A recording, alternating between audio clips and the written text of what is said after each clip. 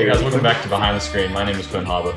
I'm Matthew Pingallo. And I'm Andrew Howison. And today we have a very special episode. We have on Zoom call Caroline Taylor, who is a commercial pilot for American Airlines.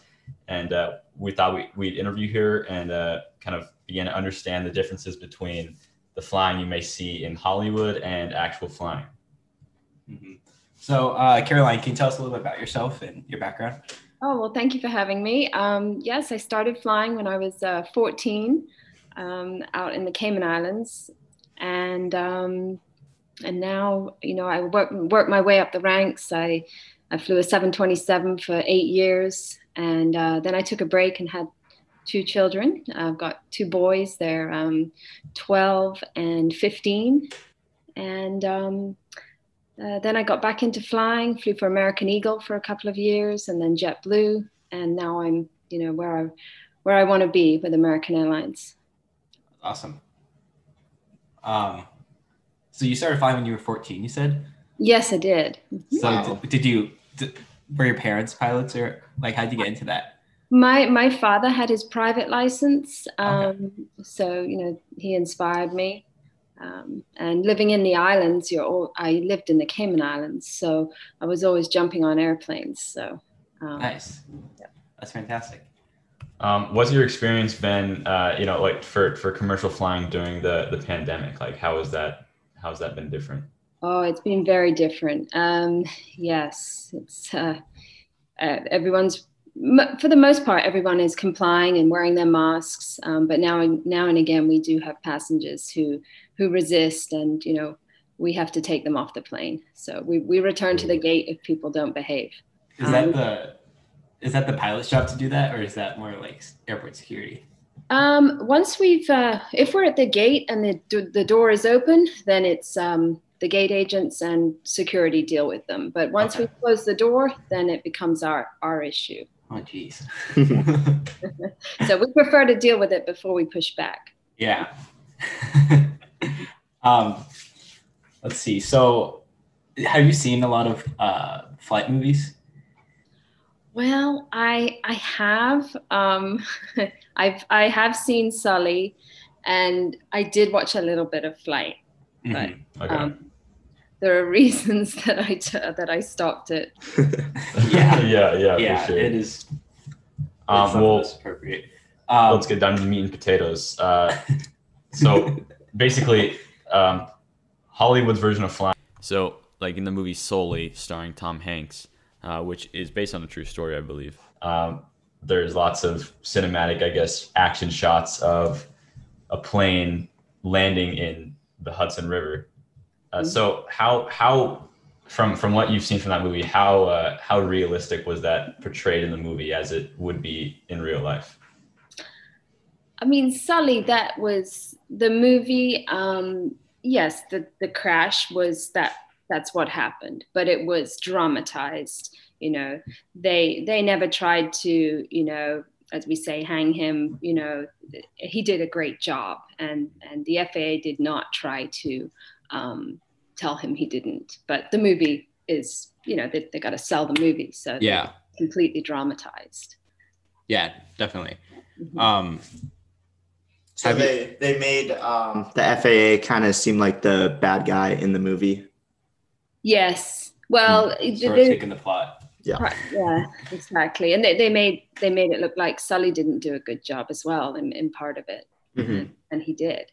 He did a good job. So in real life, he was actually treated a lot less harsh, and he actually was praised more than Correct. the movie. Okay. Interesting. Yeah. I didn't know that. Yeah.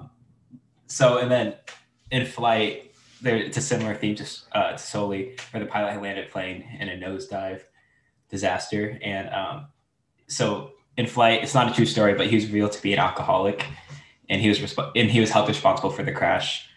And although we know that's a system malfunction, it wasn't his fault. Do pilots' personal lives play a bigger role in their profession than other jobs? In the movie Flight, you're saying, right? Yeah. So because he was an alcoholic, and people thought that could have affected, which they have a right to think that it could have affected how why everything was going wrong. Yeah, like since you're piloting a aircraft full of 100 people, that would put a lot more responsibility for you as a person to kind of, I don't know, it just dictates a lot more of your, I guess, personal life. Oh, absolutely. We all take this very, very seriously. I'm sure there are some pilots, struggling, but we have programs out there to help them. And, I can assure you that, nobody ever flies, having had drinks, but, people's personal lives, there can be problems, but we have programs out there to help them. So, but no, you're not going to see what happens in that movie Flight. That doesn't happen on the line. Well, what kind of other sacrifices do you have to make as a pilot to your profession? Well, big ones for me are missing, holidays, Christmas, birthdays. We have to shift things. I might be home, the day after Christmas, or I might celebrate my children's birthday, a week early. So family time, it's hard on a family. But then there are some pluses. We get to travel all over the world for very little money. So I take my children to Paris for spring break, and they're like, "Wow." Yeah, my mom, she works for Alaska Airlines as a CSA, like solely for the benefits, because obviously the pay isn't very good. So like we get to fly wherever we want. It's within the United States, but for free, which is basically free. Yeah. I think we just pay the tax. I'm not exactly sure. Yes, that's what we do as well. Which is great, because you also get to fly first class sometimes, and nice. I know, it's so nice. Yeah, that's great. You get spoiled. Yeah. So I've talked to other pilots, and their schedules like obviously vary every month, but a lot of them said that they only worked like 15 days in a row, and then like they have 15 days off each month. Is that sort of how it's like with you? Yes, I mean, I don't do 15 in a row, but I'll do 3 or 4, and then I'll be off 3 or 4. Okay. So it's this is a 3-day trip, and so I'll be home in the morning, and then I've got 3 days off. So. So are you flying? You're actually flying tonight? I am. Yeah. Oh, geez. Yes, I flew in last night from.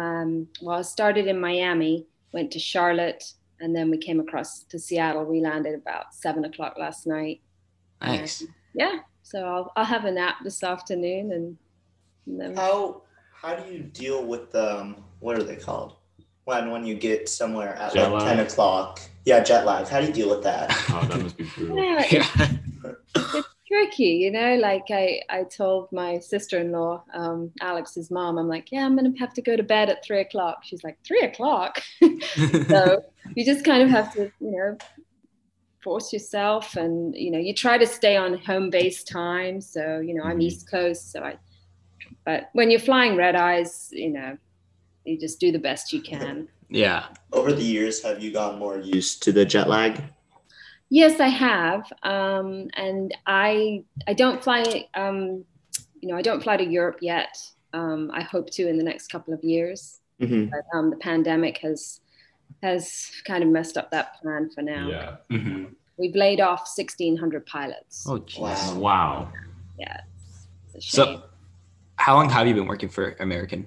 I've been with American for 4 years. Okay. Wow. Okay. Very nice. Yeah. And I'm sorry, I don't really know much about piloting, but are you the captain? No, I'm the first officer. Okay. It goes by seniority. So, if the pandemic hadn't struck us, probably in the next 2 years, I could have made captain on a narrow body, but it'll be a little bit longer now. So. Yeah. But it's, we switch up the legs. So like the captain flew it into Seattle last night, and I'll fly it down to Miami tonight. So we alternate. All right. Do you have to build like a pretty close relationship with your captain, or does it just kind of switch off all the time? Yeah, for the most part, we're all pretty similar, and we have, standard operating procedures. So it's pretty amazing. You can get in, you always meet someone new every time you go to work, really. And you jump in the cockpit, and we just have our standard procedures. So even though I've never met the guy, it just flows because he has his script, I have my script, and we know what we're doing. So, and yeah, now and again you'll run into someone you don't quite gel with, but you just stay professional and just get the job done. Yeah. Okay. What's one of the most, have you ever had a really kind of scary moment when flying, or I don't know like what you define as scary, but or one of the craziest one of the crazy flights or passengers?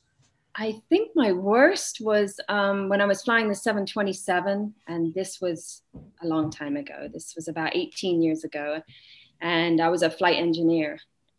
We don't even have engineers anymore, but they're the guy who sits sideways. Yeah. And we lost an engine taking off out of Freeport, but we lost it right at rotation.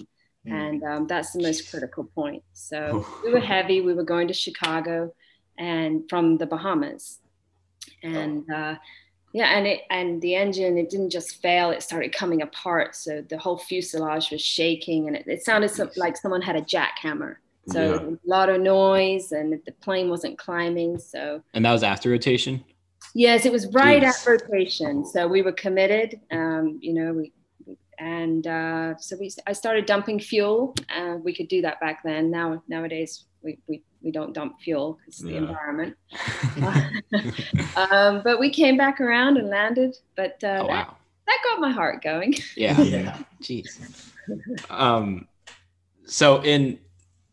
So back to flight. I'm going to read you a quote from IMDb. So it says, the accident in the film was inspired by a real life disaster, the crash of Can you unhighlight this? Thank you. Sorry. Okay.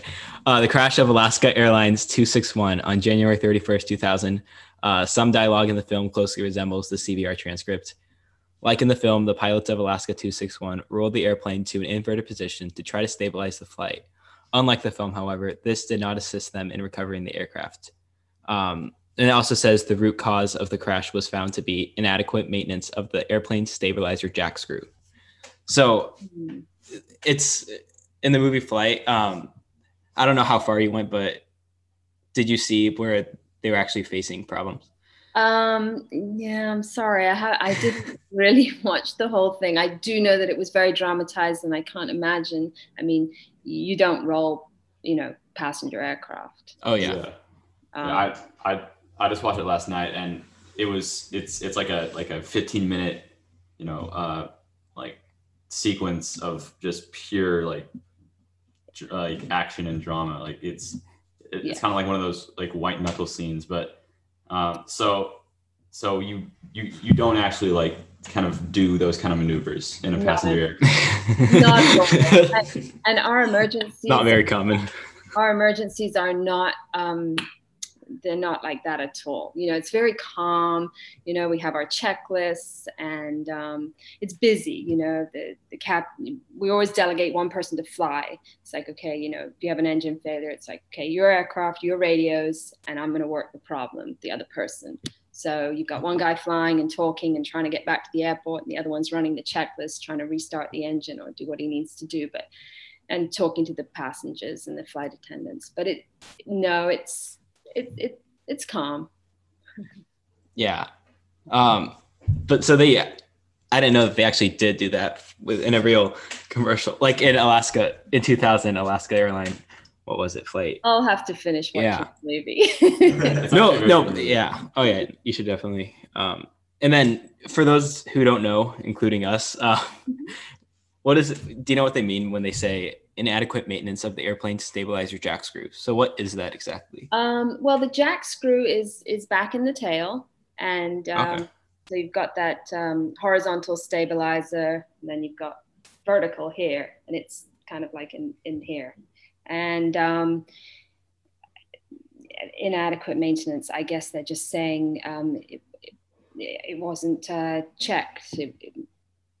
But that doesn't happen. We have, especially like Alaska Airlines, they're very reputable. So I can't imagine it was inadequate maintenance. Mm-hmm. So, Is the stabilizer jack screw, does that what does that control? Does that control like the elevators or the ailerons? this stabilizer, trims us. The jack screw, I'm not a mechanic, but yeah, it all holds it all together back there. So Okay, interesting. I have a very crucial question. Have you ever landed after turbulence and have people clapped in the plane? And how many times have people clapped during that?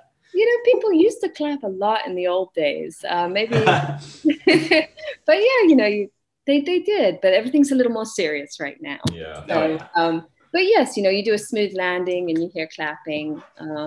And yeah, I think people, if they do have a turbulent flight, they're just relieved to be on the ground. So yeah. Can you hear everything like that goes on outside the cockpit? No, we can tune in. We can listen to the announcements, but no, we can't really hear much. Okay. Yeah. Andrew, do you want to ask this one? This one? About 7200, since you just watched this one. Have you seen the movies 7200? Oh, sorry, 7500. 7500. I haven't. No, I'm sorry. Okay. No, So, fine. yeah, basically in the movie, there's these terrorists that make knives out of wine bottles, and they attack the flight attendants, and they take control of the aircraft. Do you remember any other incidents besides this, besides, the big one like 9/11? And do you know how airlines have changed their protocols since just any big terrorist events? Well, yes, we've had a lot of changes. I mean, another one that I remember was the shoe bomber. Do you remember him? Where he? Oh, I remember that. I don't. I do not. That's why now you have to take your shoes off when you go through security. Oh yeah. We do have a lot of protocols in place since 9/11. We have a lot, but unfortunately, I can't tell you about them. Yeah. Top secret. But yes, we have so many measures in place, and thankfully, it's keeping us all safe. Mm-hmm. Is the cockpit door bulletproof? It is, yes. Mm-hmm. And it used to not be, right? That's correct. Yeah. That is cool. And then the one thing that, obviously I can tell you is, pilots, we're never alone in the cockpit anymore. So, and that is because of Germanwings. Do you remember Germanwings? One pilot went back to the bathroom, and the other pilot decided to nosedive it into the ground. Oh, I remember that. So now we're never alone. If I need to use the bathroom, then a flight attendant will come up, and she'll be in there with the other pilot until I return.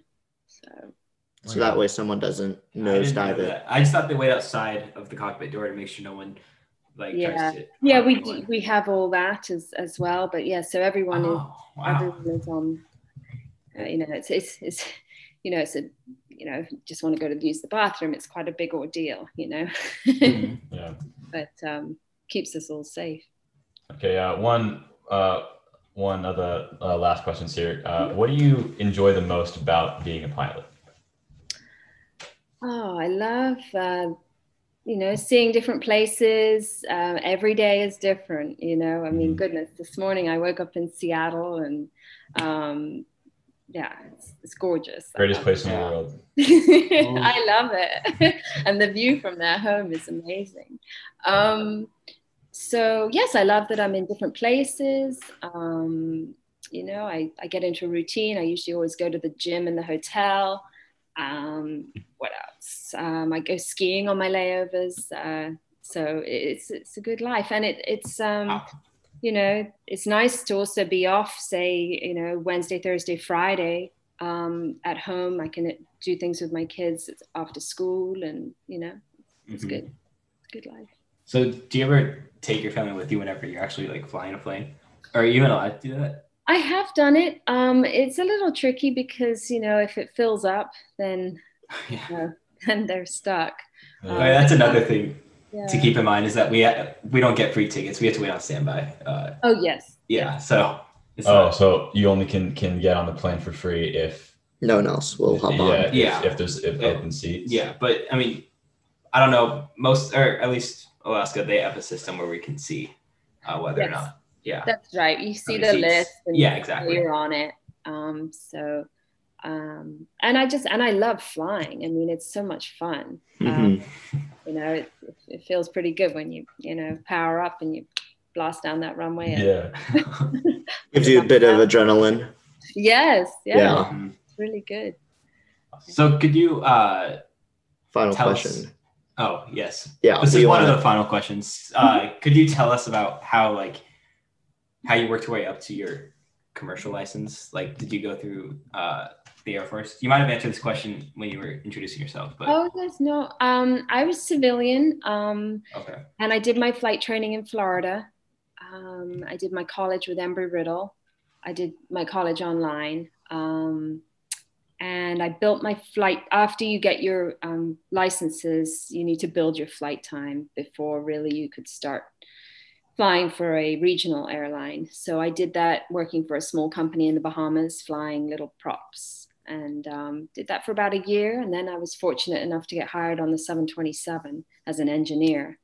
And I did that for a year and a half, and then I was put in the right seat. Nice. And I have, probably close to 10,000 hours now. So quite a few. Was it like pretty expensive to get, like once you get your private pilot's license, it's pretty expensive to get all those hours for your commercial license, isn't it?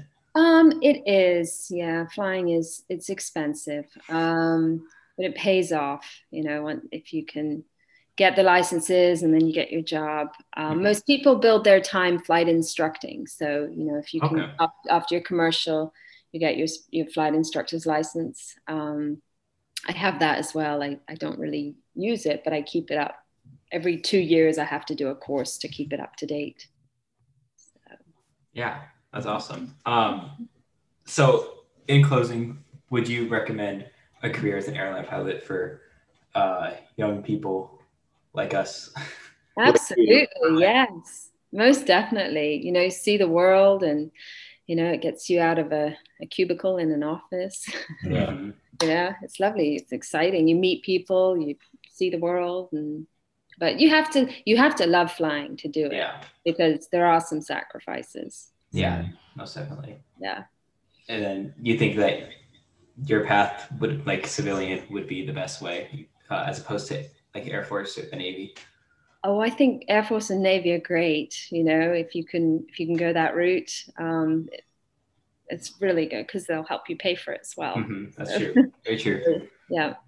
All right. Well, that is all the time we have for today. Thank you so much. Yeah, thank you so much for joining us and answering all our questions. Well, thank you. I'm sorry I probably wasn't too helpful with the movies, but No, you were great. Yeah.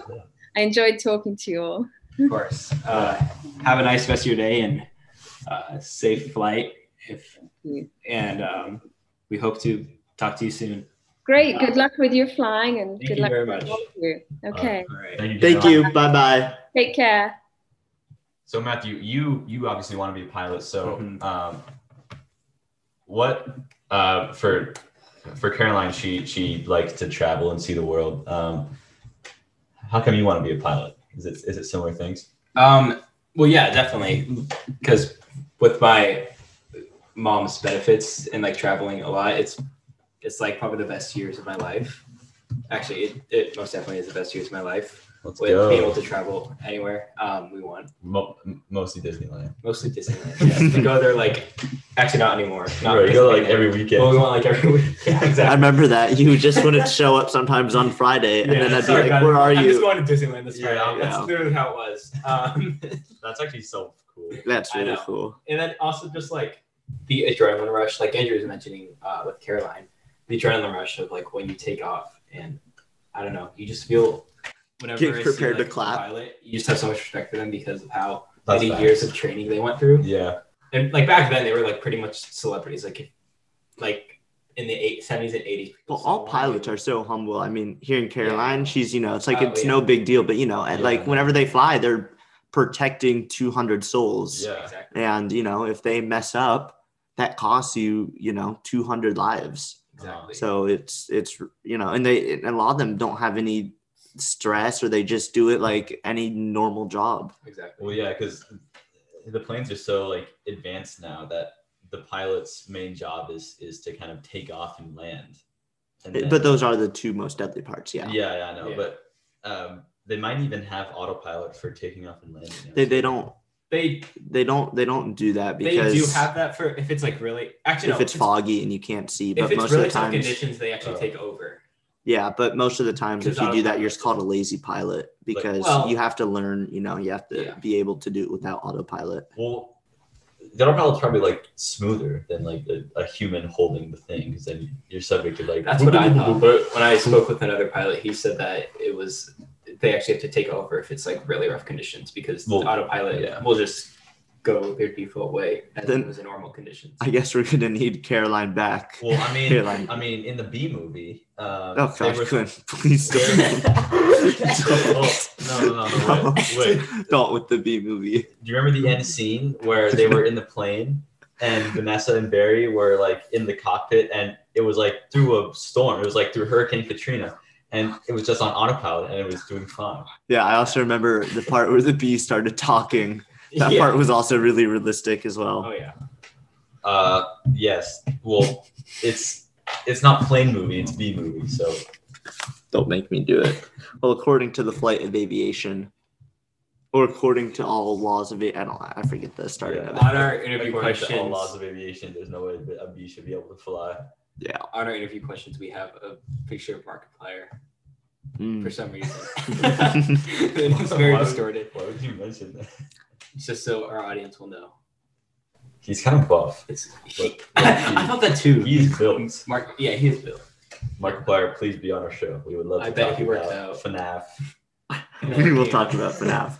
Okay, do you think this is a good spot to end it? Yeah, I mean, it's definitely that was our first interview. So if you guys like that, feel free to Well, no, reach out we've to had us. other interviews on the show. Have we? Yeah. Yeah. The movie guys. The movie guys. Yeah. Remember when we Oh when we yeah, were that is behind true. the screen? But Yeah. this is our first live interview. show. Yeah. First off, yeah. If you guys like more of these, then feel free to reach out to us.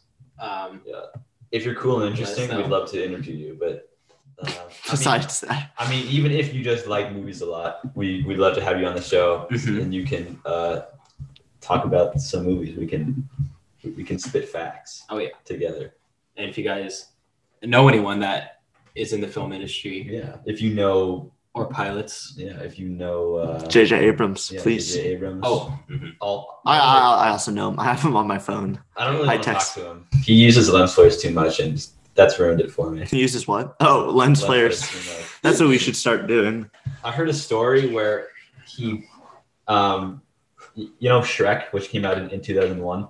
Yeah. There's that scene where Shrek and Donkey are in like Lord Farquaad's like village, and they walk underneath this kind of like bridge gate thing into the main square, Did that cost him like? and the camera like pans down, and there's this lens flare. I heard a story that J.J. Abrams bought that lens flare from Shrek, and then just used it in every one of his movies. But I'm pretty sure he bought it for a lot. It was like $1 million. Yeah, it was a ton of money or Wow. something. good for him. All right. So that is all the time we have for this episode. Yeah. Thank A huge you. thanks to Caroline. Yeah. And Alex, our friend whose And aunt's mom. Mom's aunt. Mom's No. No, It's just aunt. aunt. Alex's aunt. Yes. Thank you, Alex, for giving us this, and we'll see you guys next week here on Behind the Screen. I'm Panava. I'm Matthew Gallo. And I'm Andrew Howison. See you guys later. If you catch me at the border, I got visas